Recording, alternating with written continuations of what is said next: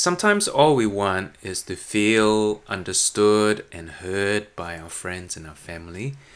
And makes me shudder to think that there are so many times when I fail to do that for my friends and my loved ones. And not only that, but I give unsolicited advice, leaving friends and family feeling invalidated, irritated, misunderstood, and unheard. The reason why I know that is because I've had that experience myself on the receiving end of unsolicited advice based on ideas of my experience that comes from someone else's projections of their own feelings into my experience. So when I think about the experience of feeling invalidated, I think about our children a lot. I want them to feel heard. I want them to feel understood, cared for, because that helps them feel safe. And if they feel safe, they feel secure,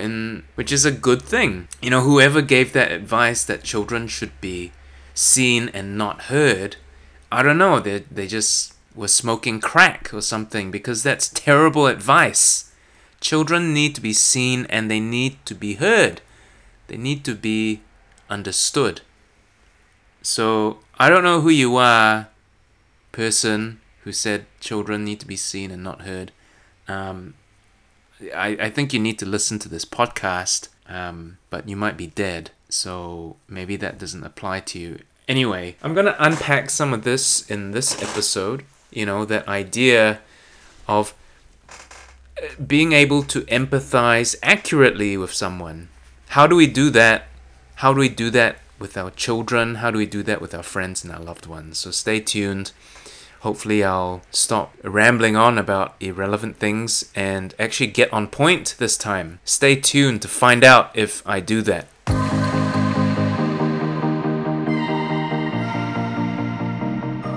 Hey guys, it's Devin. I'm a psychiatrist and a regular family guy. I am the host of the Huddle Wisdom podcast. Well, who else is going to host this podcast? Me, Devin, the rambling psychiatrist. So today we're going to talk about the idea of accurate empathizing. It's not a very stylish sort of term. It doesn't roll off the tongue easily, accurate empathizing. But, the meaning is implied in the term, right? So what does it mean? Well, it means that you get on point. You see, you hear, you understand someone from where they stand. You provide them with unconditional positive regard. You set aside your ego. You don't project your own feelings, your assumptions. No preconceived ideas or judgment allowed here. And you take what people say at face value. And then you try and connect with the feeling behind the words so that you can appreciate fully what the message is that they are trying to convey. Because sometimes words are just words. They don't actually... Because words are just words, and sometimes communication is much more than words. So you have to take the whole message, the whole package, and not just the words at face value. But didn't you just contradict yourself, Devin? Didn't you just say you have to take someone's words at face value? Yes, I did. Yes, I did. And I'm sorry I confused you, but what I'm trying to say is you take it all. You take it all. Unconditional positive regard. If someone tells you that they are feeling hungry after they had a full breakfast and a lot of chocolate milk and 2 Nutella sandwiches and some pasta which were left over from last night, and some feijoas and some fruit, and then they say, "Daddy, I'm hungry." I say, "Okay, my darling, I believe you. You are hungry. But But you just, you just ate the whole, you just ate everything in the fridge, but you're still hungry. I believe you. Okay, the natural inclination for parents is to say, no, you're not hungry. How can you be hungry? That's not true. Okay? So what I mean is, take your kid at face value, which means you believe what they say, even though they may be wrong about how they actually feel. Okay? Because what they feel is what they feel. And they're going to tell you how you feel. And you're going to believe them when they tell you how they feel. Okay? You always have to start with empathy. Start with connection. And to connect means that the person has to feel safe, that you're going to take them at face value, that you're going to accept them for who they are, because you're going to provide them unconditional positive regard.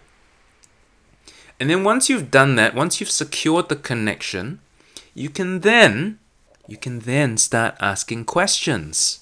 Because now your questions won't be loaded, right, with this anxiety that your child will have that you don't believe them. I don't know if that makes sense. I'll say that again. So let me backtrack a few steps. Let's say that your child tells you, Daddy, I'm really hungry. I'm really hungry, Dad. And then I say, no, you're not hungry. You just ate the whole fridge. And then I say, didn't you just eat this and this and that? Huh? Didn't you just drink like 2 gallons of chocolate milk? Hey? Okay, clearly I'm dramatizing things a little. I'm sort of adding a few theatrics here, but you get the picture, right? It sounds more threatening. It's much more invalidating. Whereas if I said something more along the lines of this, oh wow, you're still hungry. Wow, I'm really curious about that. I believe you, my darling. You're hungry. Obviously, you're a growing child. But boy, maybe you could have left some food for me. I mean, you ate the whole fridge, but you're still hungry. That's amazing. Okay, tell me more. How hungry are you? Like, are you like a lot hungrier or just a little bit more hungry? Tell me more. So those sorts of questions are much less threatening, even though they're kind of the same questions I asked before. But the difference is that I connected first with my daughter. I believed what she said. I took what she said at face value, right? But I was curious about her feelings of hunger because, in my experience, when I eat the whole fridge, I'm not hungry anymore. So I'm curious about, why she's still hungry. Which is different to me thinking, I don't believe you because based on my experience, you can't be hungry. Right? I'm not curious. I'm upset. I'm confused. I'm angry. There's a difference there. So there's a few key concepts that will stand you in good stead and keep you safe from invalidation. And I'm going to tell you what those are. The first is, as I've mentioned before, and maybe very badly explained to you, that you have to take what someone says at face value first. Okay? Park your projections. Park your ego. Okay? Park your disbelief. Okay? Because your curious inquiry can happen afterwards. Alright? Face value. Connect with what they're feeling. And there's this intangible way of doing that, but, that's a topic for another day. But you connect with what they're feeling, and then you make sure that you provide unconditional positive regard. which is you accept the person as they are. No judgment, no projections, no assumptions made about whether what they're feeling or saying or doing is right or wrong. You're just accepting what comes. Because what you want to do is connect. That's what you want to do. You want to connect first. Once you connect, you can you can ask your questions afterwards, and you'll be much safer. Much less risky. What's at risk here? Your relationship. Your relationship is at risk. Okay? Connect first and then ask questions afterwards. As simple as that. Okay? So many times, when I've asked questions first and connected later, I've disconnected from the person in front of me. They're gone. They don't want anything to do with me. This happens in clinic. Well, it doesn't so much anymore. It used to happen when I was training. I might be confused about someone's experience. Dr. Tan, I'm depressed. I say, why are you depressed? What happened? Why are you depressed? Did this happen? Did that happen? Is it because you forgot to do this? You forgot to do that? And my supervisor would shake his head and say, No, Devin. No. You need to connect first. Oh my gosh, you're feeling depressed. That must feel awful. Gosh, I know when I feel low, it doesn't feel good, but depression sounds like it's a lot worse than that. So I imagine that must feel really bad. Tell me more. When did you start feeling this way? What do you think? What do you think may have led you to feel this way? So connect first and then ask your questions later, right? Okay. Now flip the situation and think about your child again. Put yourself in their shoes. Imagine yourself as them, and they're describing a troubling situation that they've been through. And us as parents, if our children bring a problem to us, it's very natural for us to want to solve problems for them. We don't like to see them in pain. We don't like to see them suffer. And so if we have a solution that we think is reasonable, most of us parents are sensible and reasonable people. At least I like to think so. We would share that opinion with our child. Right? It makes sense. But, kids aren't really human anyway.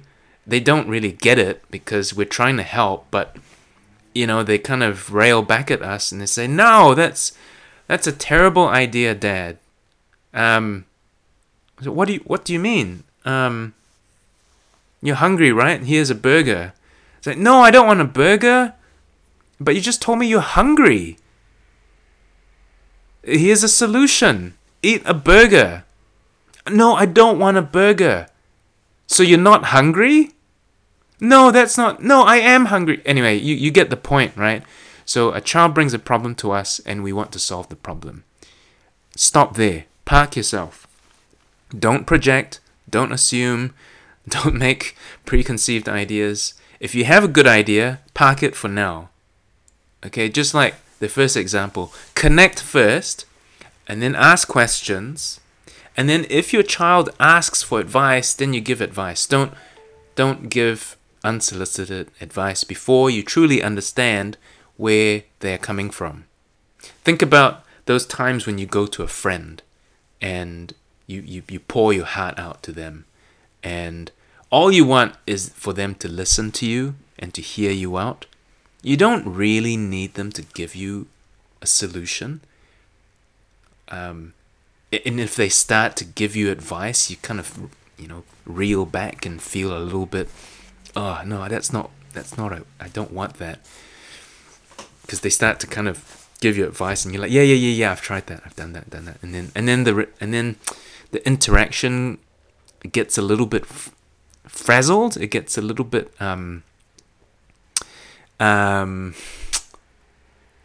there's a bit of friction that happens, right? Because there's a whole lot of disconnecting going on. There's not a whole lot of connecting, not a whole lot of empathizing. Okay, so empathize, then ask your curious questions, and then give your advice when you are asked for advice. Okay, if you do that over time, your kids are going to start talking with you more, which is awesome because that's what we want. So there'll be less silent treatment. There'll be less of that, I don't know, right? Which drives all of us nuts, right? But there's a response to that I don't know as well. You can use the same tactics. Empathize first, connect, and then ask your curious questions later. Oh, you don't know. Man. Wow, I mean, when I don't know stuff, sometimes I feel like, everyone else knows stuff, and it makes me feel, I don't know, like I'm missing out or something if I don't know stuff. Does it feel that way to you? Or maybe, saying I don't know because I talk too much, and maybe it's easier for you to say I don't know because I don't let you talk. Could that be true? Or maybe you're saying I don't know because you actually don't know, and that's okay. Sometimes I don't know the answer, right? You get the picture. I'm trying to empathize with my kid here, right? Anyway, that's the way to do it, Empathize, connect, and then ask your curious questions later. We can't get on target with our kids if the information we rely on is based on our assumptions, presumptions, and projections. So when you're trying to connect with your kid, you have to set your own stuff aside, your own insecurities, worries, anxieties. Tune in to the words and feelings that your interlocutor is sharing with you, and then make your curious inquiries that helps you move closer and closer to the target being whatever it is that they're trying to convey to you. Once you can refine your understanding through curious inquiries, because your child has allowed you to do that, because you've connected with them, then you stand more of a chance to help them solve a problem, because then it's more likely for them to seek your help, because they trust you, because they feel secure that you've heard them, you've understood them. We also have to watch our body language for evidence of disinterest and boredom. That's just a little bit of an aside, but I raise it now because it's so key to watch your body language, man. Don't look at your phone. Don't text. Don't answer your phone. Don't multitask. In this day and age, oh my gosh, I've just said it. That's what my parents would say in this day and age. In the olden days, we live in a digital age, and there's so much going on that vies for our attention. So much pulling, things always pulling us in different directions, right? In this time, connection with our kids is being put at risk. We need to find ways of reconnecting with our kids. We need to fight against disconnection with our kids because they need us. Watch your body language, because man, that's a surefire way of making them feel invalidated. If you're scrolling through your phone while they're telling you something, no wonder next time you ask them how is their day, they give you the silent treatment, or they say, I don't know, fine. Right? Because they're used to this pattern of mum and dad invalidating them. If you can't control your body language, you, my friend, might need to work on that. Alright. Where to from here? Okay, so I encourage you to check out the free mini training resource available on huddlewisdom.com. It's a bunch of PDFs and audio files that gives you some empathic connection kickstarters and some tips for how to manage those trickier conversations, when you're dealing with the dreaded I don't knows and the I don't want to talk about it's, and the silent treatment. Through empathic connection, you'll be able to find it much easier to deal with those sorts of situations if you're in front of your kids or your students and they leave you lost for words. So check out the free Empathic Connection Kickstarter kit. It's free, because I want you to thrive. My goodness, I want you to thrive.